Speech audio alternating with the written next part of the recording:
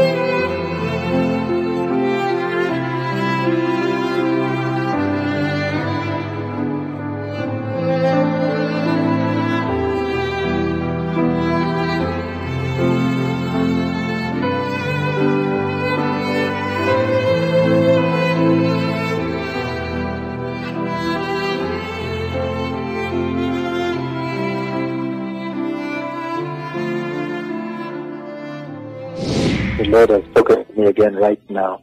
The Lord took me into a hospital in Asia. There's a very big distress there. You see a lot of people swarming into the hospital.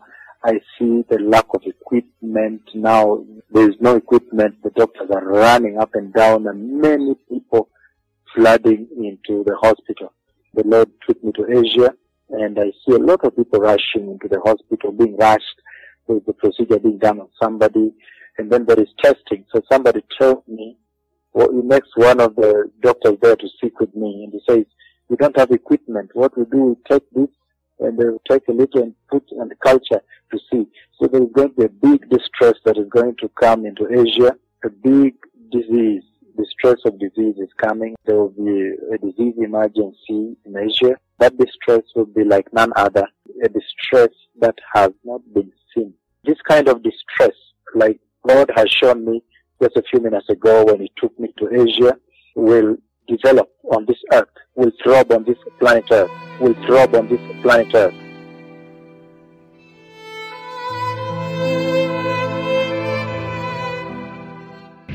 There is a storm coming. Kuna dhoruba ambayo inakuja Upon the face of the earth. juu ya uso wa dunia.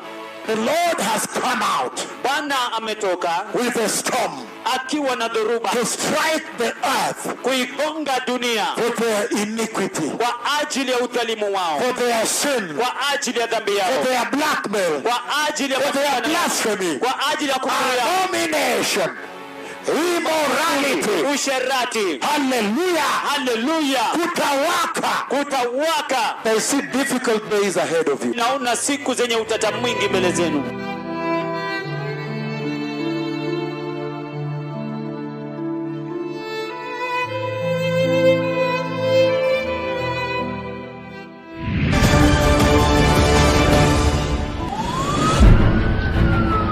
An invisible killer is sweeping the world.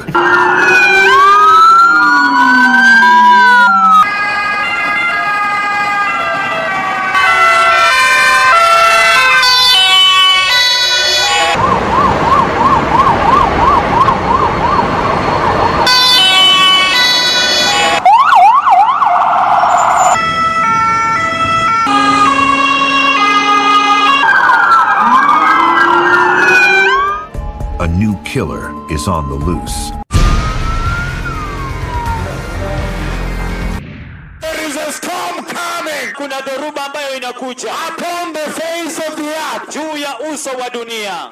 The Lord has come out Bwana ametoka with a storm akiwa na dhoruba to strike the earth kuigonga dunia for their iniquity, kwa ajili ya udhalimu wao, for their sin, kwa ajili ya dhambi for yao, their blackmail, kwa ajili ya for their kutukana, blasphemy, kwa ajili ya kufuru yao, abomination, immorality. usherati. Hallelujah. Haleluya. Kutawaka. Kutawaka. I see difficult days ahead of you. Naona siku zenye utata mwingi mbele zenu.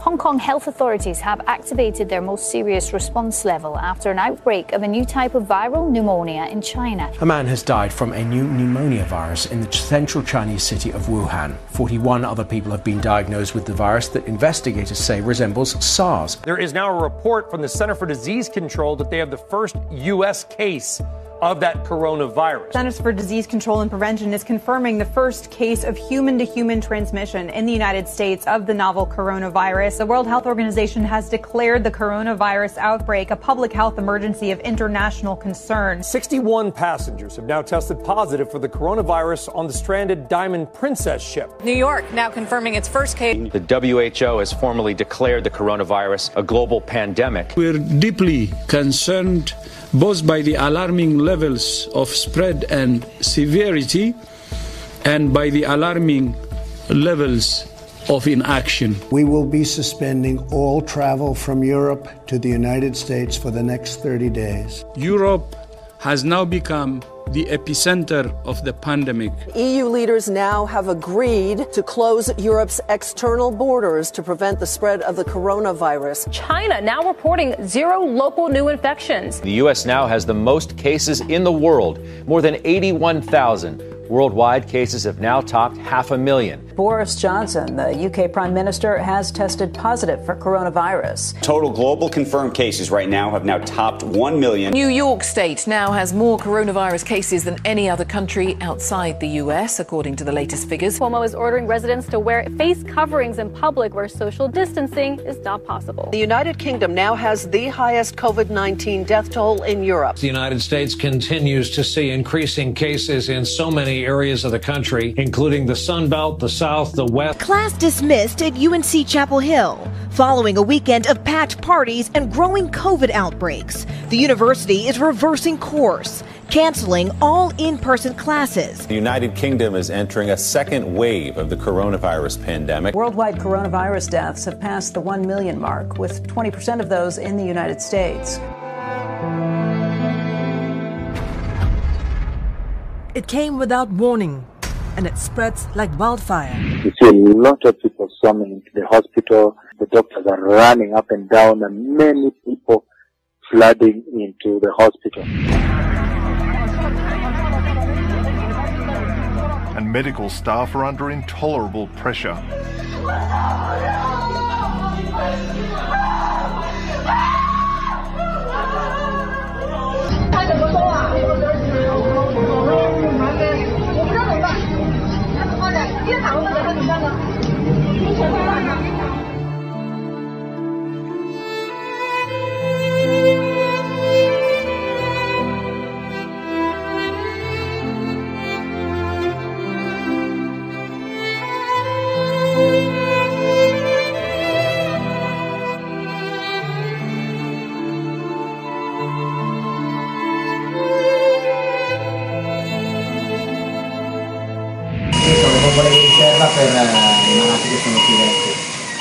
They're fighting a war here and they're losing.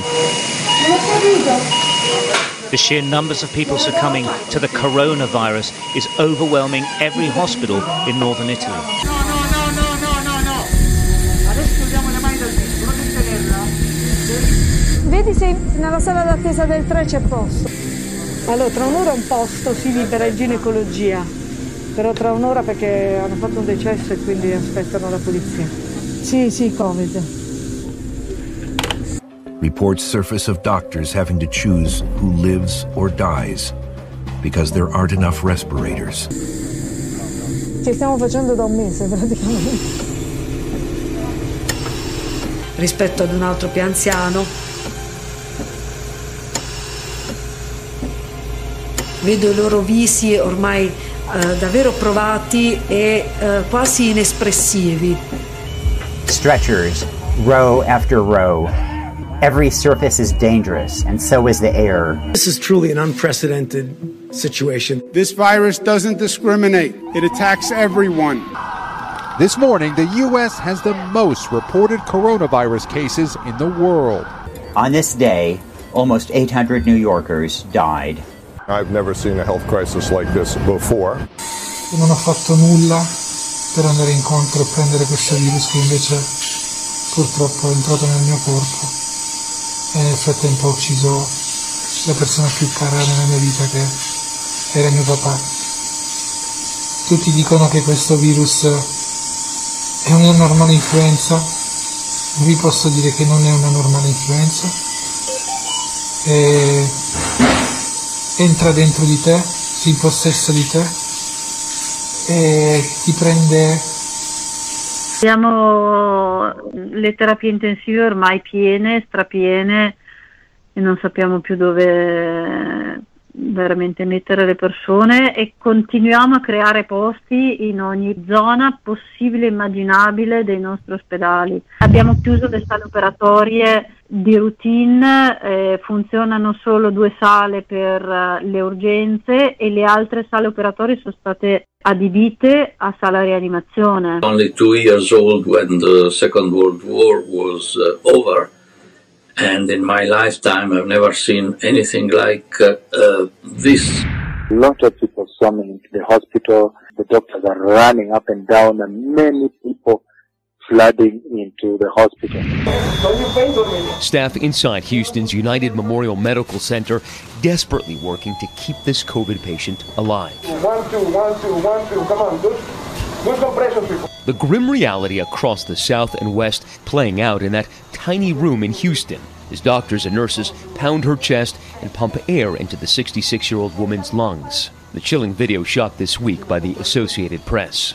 Her vitals started dropping at 11:47 p.m. By 11:52, like more than 130,000 American COVID victims, she was gone.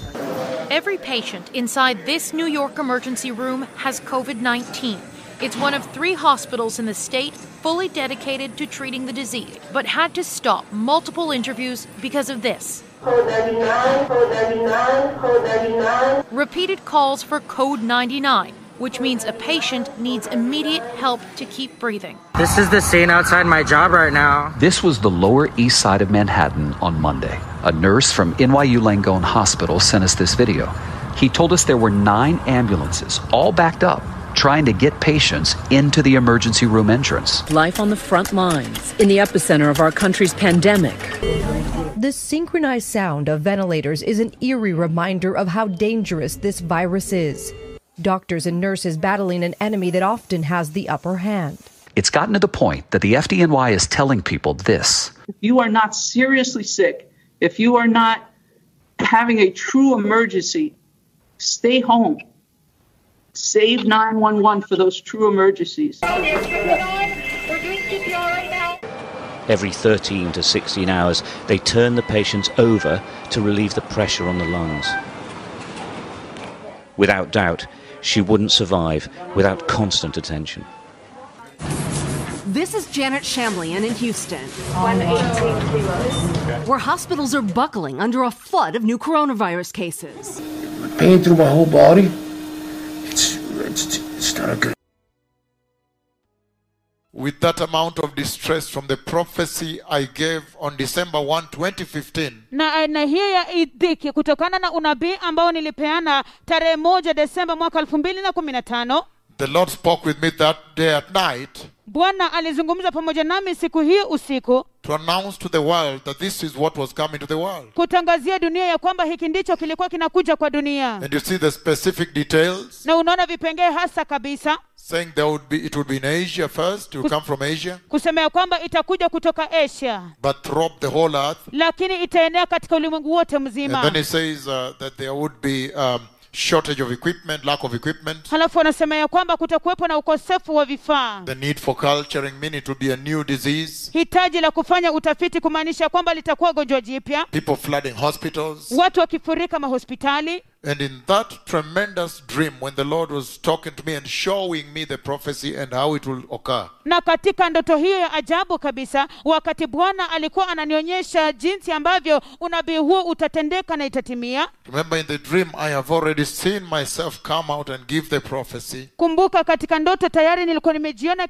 nikitoka na kupeana unabii. And I've seen now the fulfillment of my words in the dream. Na sasa nimeona utimilifu wa maneno yangu katika ndoto. Before I come to you. Kabla nije kwenu. That's why I knew all the details. Ndio sababu nilijua vipengee vyote. But you can tell. Lakini mnaweza kutambua. That in the dream I thought we had entered the great tribulation. Ya kwamba katika ndoto hiyo nilifikiria kwamba tulikuwa tumeingia katika dhiki kuu. Even for the Lord to make me feel and think about the great tribulation. Hata kwa Bwana kunifanya nihisi na kufikiria kuhusiana na dhiki kuu. To come and announce to you that it felt like the great tribulation. Kuja kuwatangazia kwamba ilihisi kana kwamba dhiki kuu. Meaning it's a serious caution, serious warning the Lord is transmitting to the nations. Kumaanisha kwamba ni tahadhari ya kutisha kabisa, onyo la kutisha kabisa ambalo Bwana anapeana kwa mataifa. He's asking the nations to repent. Anayauliza mataifa yapate kutubu. Believe the gospel. Waamini injili. And receive Christ Jesus as Lord and Savior. Na kumpokea Kristo Yesu kama Bwana na Mwokozi. And then prepare to exit into safety. Halafu kujiandaa kuondoka katika usalama. And recently by voice he says,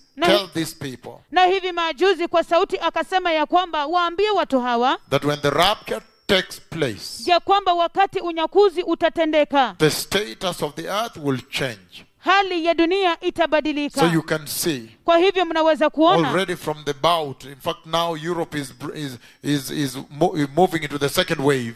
Kutokana na huu unabii hata sasa hivi Europa inaingia katika awamu ya pili. There are lockdowns again starting and the spread is immense, and the US the same.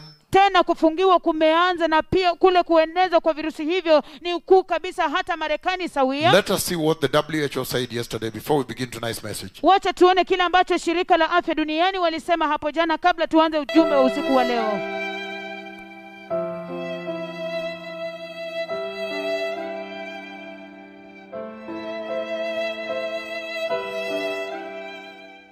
Our current best estimates tell us that about 10% of the global population may have been infected by this virus. What it does mean is that the vast majority of the world remains at risk. That update from the World Health Organization Monday also included a warning that the globe is headed into a difficult period as the disease continues to spread. And want to put the spotlight on two world-renowned cities now seeing a surge in new coronavirus cases. First up, we go to France, where officials are putting Paris under a maximum coronavirus alert. New restrictions announced Monday for the French capital. Tous les bars devront être fermés. Bars will be forced to close for 2 weeks starting Tuesday, the city's police chief announced Monday, and restaurants will have to adhere to tougher protocols, including more space between tables. About 3,500 new infections are being confirmed a day in the Paris region. Nationwide, on Saturday, France reported nearly 17,000 new coronavirus cases, the highest daily number since the country began widespread testing. To New York City, once the epicenter of the U.S. outbreak months ago, cases in some neighborhoods are now on the rise once again. The state's governor now giving the green light for New York City to close schools in the 9 hotspots starting Tuesday.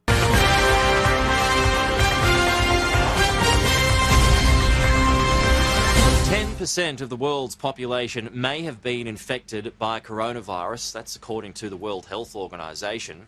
An official claims the disease has impacted around 1 in 10 people, but it does vary depending on every country.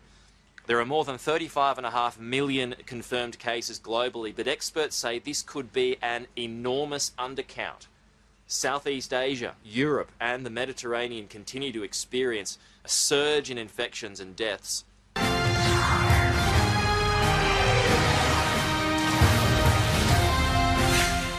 The World Health Organization says around 10% of the world's population may have had COVID-19, more than 20 times its official tallies. Our Kim Hyo-sun has the details. The WHO warns that roughly 1 in 10 people across the world may have already been infected with the novel coronavirus, warning that the world is heading into a difficult period with the virus continuing to spread. Our current best estimates tell us that about 10% of the global population may have been infected by this virus. This varies depending on country, it varies from urban to rural, it varies between different groups. But what it does mean is that the vast majority of the world remains at risk. This means that the total global caseload could amount to more than 760 million people based on the current world population of about 7.6 billion. This is far more than the tallies released by the World Health Body, which stands at over 35 million globally. The head of emergencies at the WHO also stressed that many continents face a surge in cases, including Southeast Asia and Europe. His remarks come as many European nations have reported record-high daily cases lately. In response, the French government raised the alert level in Paris on Sunday, leading to the closure of bars for 15 days, starting Tuesday. Similar restrictions are also being reimposed in Madrid as well, as the city accounts for some 1/3 of all new cases in Spain. Spain has ordered a 2-week ban on all non-essential trips in and out of the capital.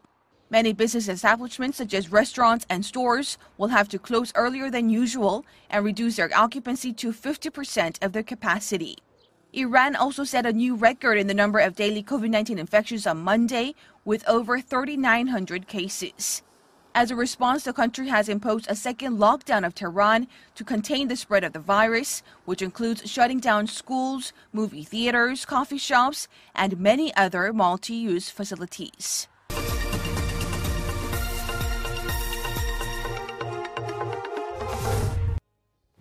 The World Health Organization estimates about 1 in 10 people may have been infected with the coronavirus. Now, its top emergency expert, Mike Ryan, says that the rising number of infections is also the vast majority of the world's population that's vulnerable to COVID-19. Ryan made the revelation while addressing the World Health Organization's executive board in Geneva yesterday.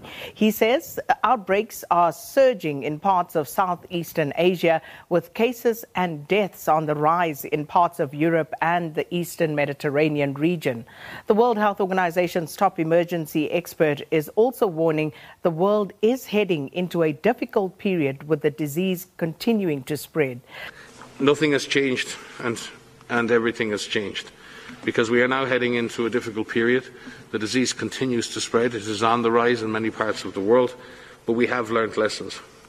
Well, these figures suggest that the global number of cases far exceeds the number that the WHO actually knows about, which currently stands at some 35 million. The true figure, we understand, could be more than 20 times that, but still the vast majority of people at risk, some 90% of the population still vulnerable to infection, with the disease very much continuing to spread, and particularly as we now enter a difficult period, the global pandemic coupled with flu season. We're seeing surges in infection, particularly in Europe, Southeast Asia, as well as the Eastern Mediterranean. What we've learned from the last couple of days is that the body says its work is hindered by problems of funding, particularly its dependence on donations, which leave its finances vulnerable in dealing with a situation of this scale, as well as a feeling that WHO staff are overstretched due to the pressures of coping with the unprecedented nature of the global pandemic.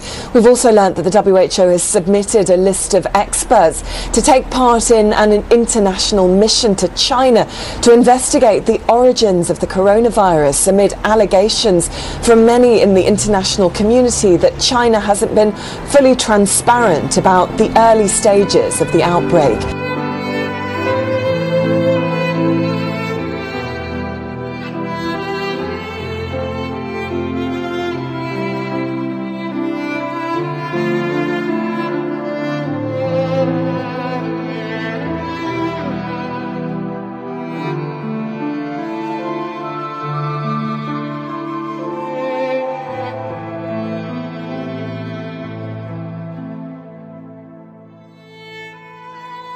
Roughly 1 in 10 people may have been infected with COVID-19, leaving the vast majority of the world's population vulnerable to the virus.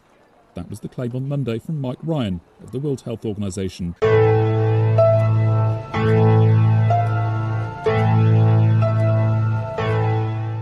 The head of emergencies at the World Health Organization says its best estimates indicate that roughly 1 in 10 people worldwide may have been infected by the coronavirus. Dr. Michael Ryan, speaking Monday to a meeting of the World Health Organization's 34-member executive board focusing on COVID-19, said the figures vary from urban to rural and between different groups, but that ultimately it means the vast majority of the world remains at risk.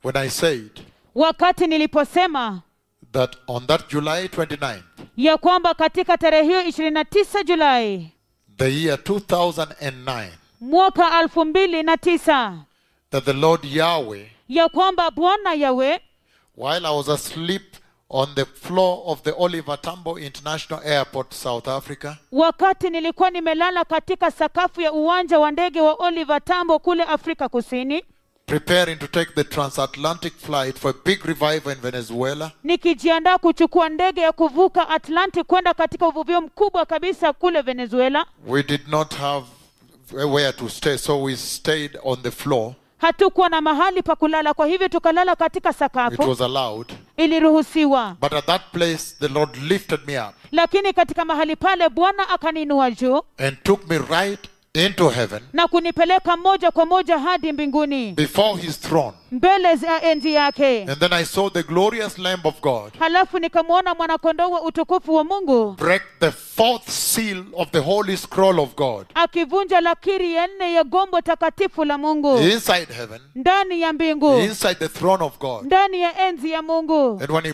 broke that fourth seal, Na wakati alipoivunja hiyo lakiri ya 4, then I saw the fourth living creature come from the throne. halafu nikamwona kiumbe wa 4 mwenye uhai akija kutoka kwa enzi. And then he came and began to speak with me. Halafu akaanza kuzungumza pamoja nami. After speaking with me, Baada ya kuzungumza pamoja nami, then he walked back to the glory, to the throne there. Halafu akarudi tena kwa utukufu pale katika enzi. And then he called the rider of the fourth horse of the apocalypse. Halafu akamuita mpanda farasi wa 4 wa nyakati za kiunabii. And when he called him, Na wakati he alipomuita, came very high speed. alikuja kwa kasi sana.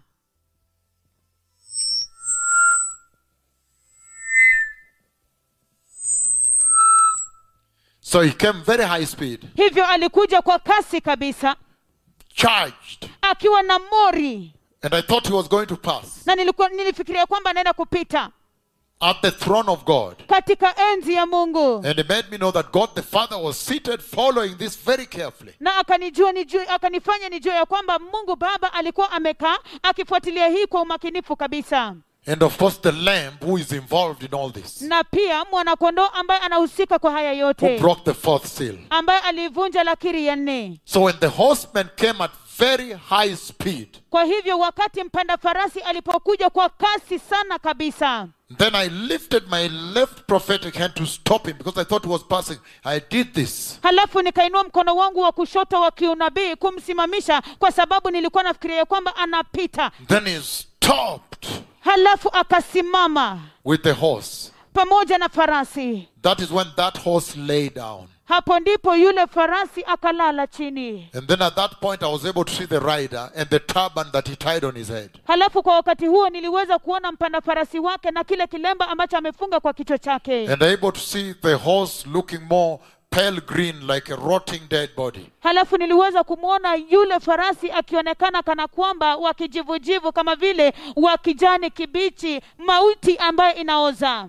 And then after that, Halafu baada ya hiyo, after we spoke, then he left. baada tulipozungumza akatoweka. Then while still in heaven, Halafu bado nikiwa mbinguni, I saw that the first country he went to was Egypt. niliona ya kwamba taifa la kwanza ambapo alienda ilikuwa And he Misri, ran over there. na akakimbia pale. Then at one point I saw him going to a church with a cross, a church. Halafu kwa mara moja nikamwona akienda kwa kanisa, jengo lililo na Because I msalaba, see even the pews. kwa sababu hata naona vile vyote. And then after that, Halafu baada ya hiyo, the next I think he went to Greece. halafu inayofuata nafikiria alienda Greece. Then I saw him run all over the earth. Halafu nikamwona akikimbia kote kote ulimwenguni. Now, the prophecy of December 1, the year 2015. Sasa unabii wa tarehe 1 Desemba mwaka 2015, I have always said kila wakati nimesema that it falls right under the rider of the pale horse. ya kwamba moja kwa moja iko chini ya ule unabii wa mpanda farasi wa kijivujivu. Falls right under the breaking of the fourth seal on the holy scroll of God inside glory. Inaanguka moja kwa moja katika kuvunjwa kwa lakiri ya 4 katika gombo takatifu la Mungu katika ufalme wa mbinguni. And then I spoke that prophecy after going all over the earth and pleading with the nations to repent And then now the Lord speaks with me that December 1, 2015 to step forward and speak that prophecy to the nations. Halafu baada ya kwenda katika ulimwengu wote mzima na kuwasihi wapate kutubu, tarehe 1 Desemba mwaka 2015 Bwana akaniamrisha nikanyage mbele na kuzungumza unabii huo. Listen to this. Sikilizeni hii. This will make you now take with gravity the message I'm going to give you tonight. Hii sasa itawasababisha mchukulie kwa uzito kabisa ujumbe ambao naenda kuwapatia usiku wa leo. And then I give that prophecy of the coming of this disease, the coronavirus. Halafu ninapeana unabii huo wa kuja kwa hili gonjwa virusi vya corona. With specific details. Na maelezo hasa kabisa. Specific details. Oi. Maelezo hasa kabisa. Coming from Asia. Ikitoka Asia. There would be need for culture. Kutakuwepo na hitaji la utafiti. Meaning there's no cure. Kumaanisha kwamba hakuna tiba. Lack of equipment. Ukosefu wa vifaa. People flooding hospitals. Watu wakifurika shaking the whole earth. Ikitingiza ulimwengu wote mzima. A disease distress. Global. Diki la ugonjwa wote kote ulimwenguni. A global disease distress. Diki ya ulimwengu wote mzima itokanayo na hilo gonjwa. And then a global disease emergency. Halafu udharura wa ulimwengu wote mzima unaotokana na hilo gonjwa. That every word became fulfilled. Even India, when I mentioned India. Halafu kila neno likatimilizwa, hata India nilipotaja India. And then now you see. Halafu sasa mnaona. Yesterday. Hapo jana. The WHO, the World Health Organization. Shirika la afya duniani. Now comes. Sasa linakuja. And gives the gravity of the words of my tongue. Na kupeana uzito wa maneno ya ulimi wangu. And say. Na kusema. They say that 10%. Wanasema kwamba 10%. 10% of the global population may have been infected already. 10% ya ulimwengu wote mzima, watu wote katika ulimwengu wote mzima huenda wameambukizwa tayari. That is unbelievable. Hiyo ni ajabu. That is what now underscores that this is the doing of the ride of the pale horse greeting the earth. Hiyo sasa ndio inadhibitisha ya kwamba haya ni matendo ya mpanda farasi wanne akisalimia dunia. That is now what affirms that the Lord is using this to tell you that the great tribulation is terrible and is near. Hii ndio sasa inadhibitisha ya kwamba Bwana anawaambia ya kwamba dhiki kuu ni mbaya kabisa na imekaribia. It is terrible and it is near. Ni mbaya kabisa kabisa kutisha na imekaribia. 10% of 8 billion, that is about 800 million. 10% already infected, and they have said the rest of the population of the earth remains susceptible.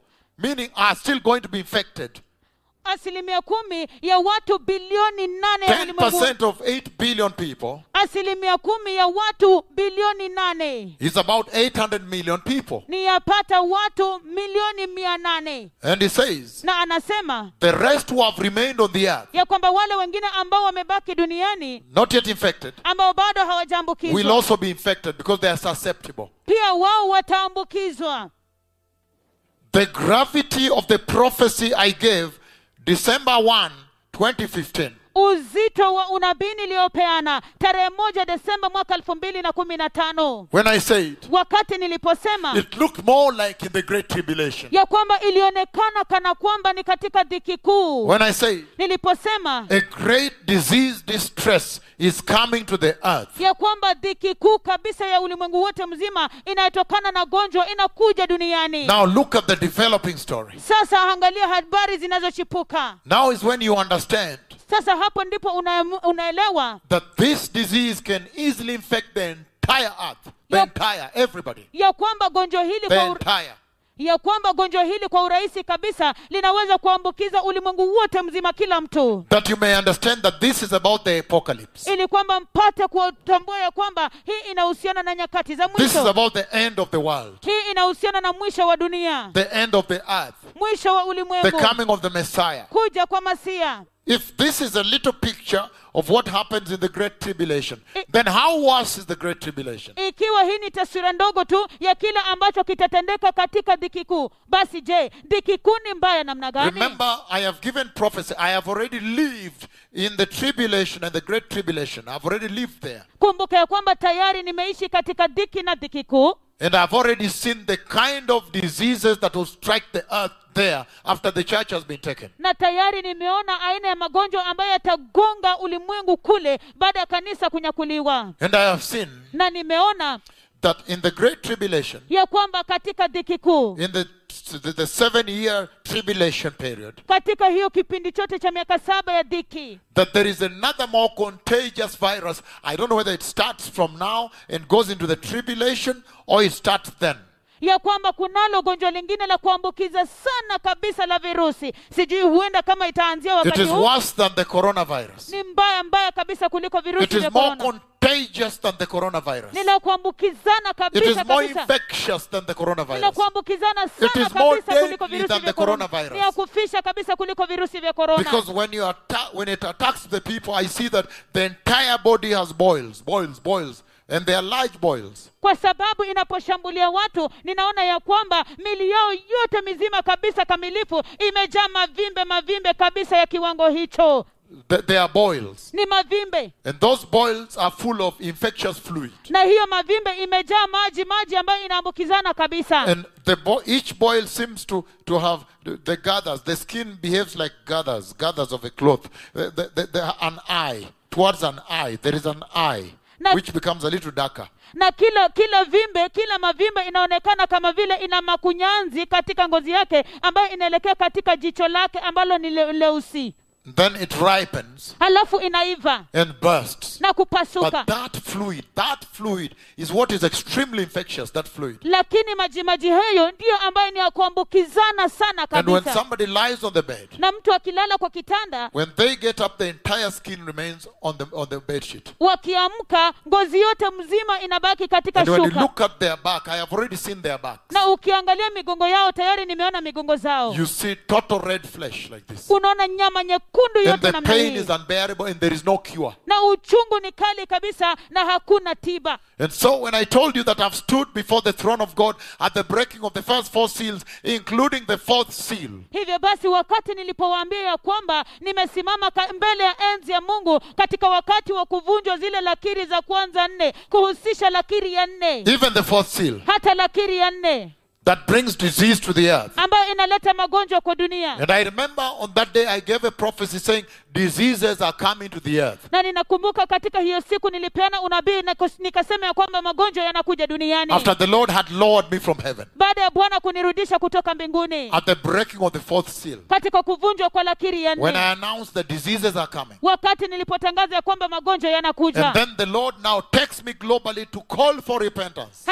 Halafu Bwana sasa ananipeleka kote ulimwenguni ili kuitisha toba. To plead to mankind. Ili kuwasihi wanadamu. Please prepare the way. The King is coming. The Messiah is coming. The Lord is coming. Our Savior is coming. Tafadhali andaeni njia. Mfalme anakuja. Masia anakuja. Mwokozi wetu anakuja.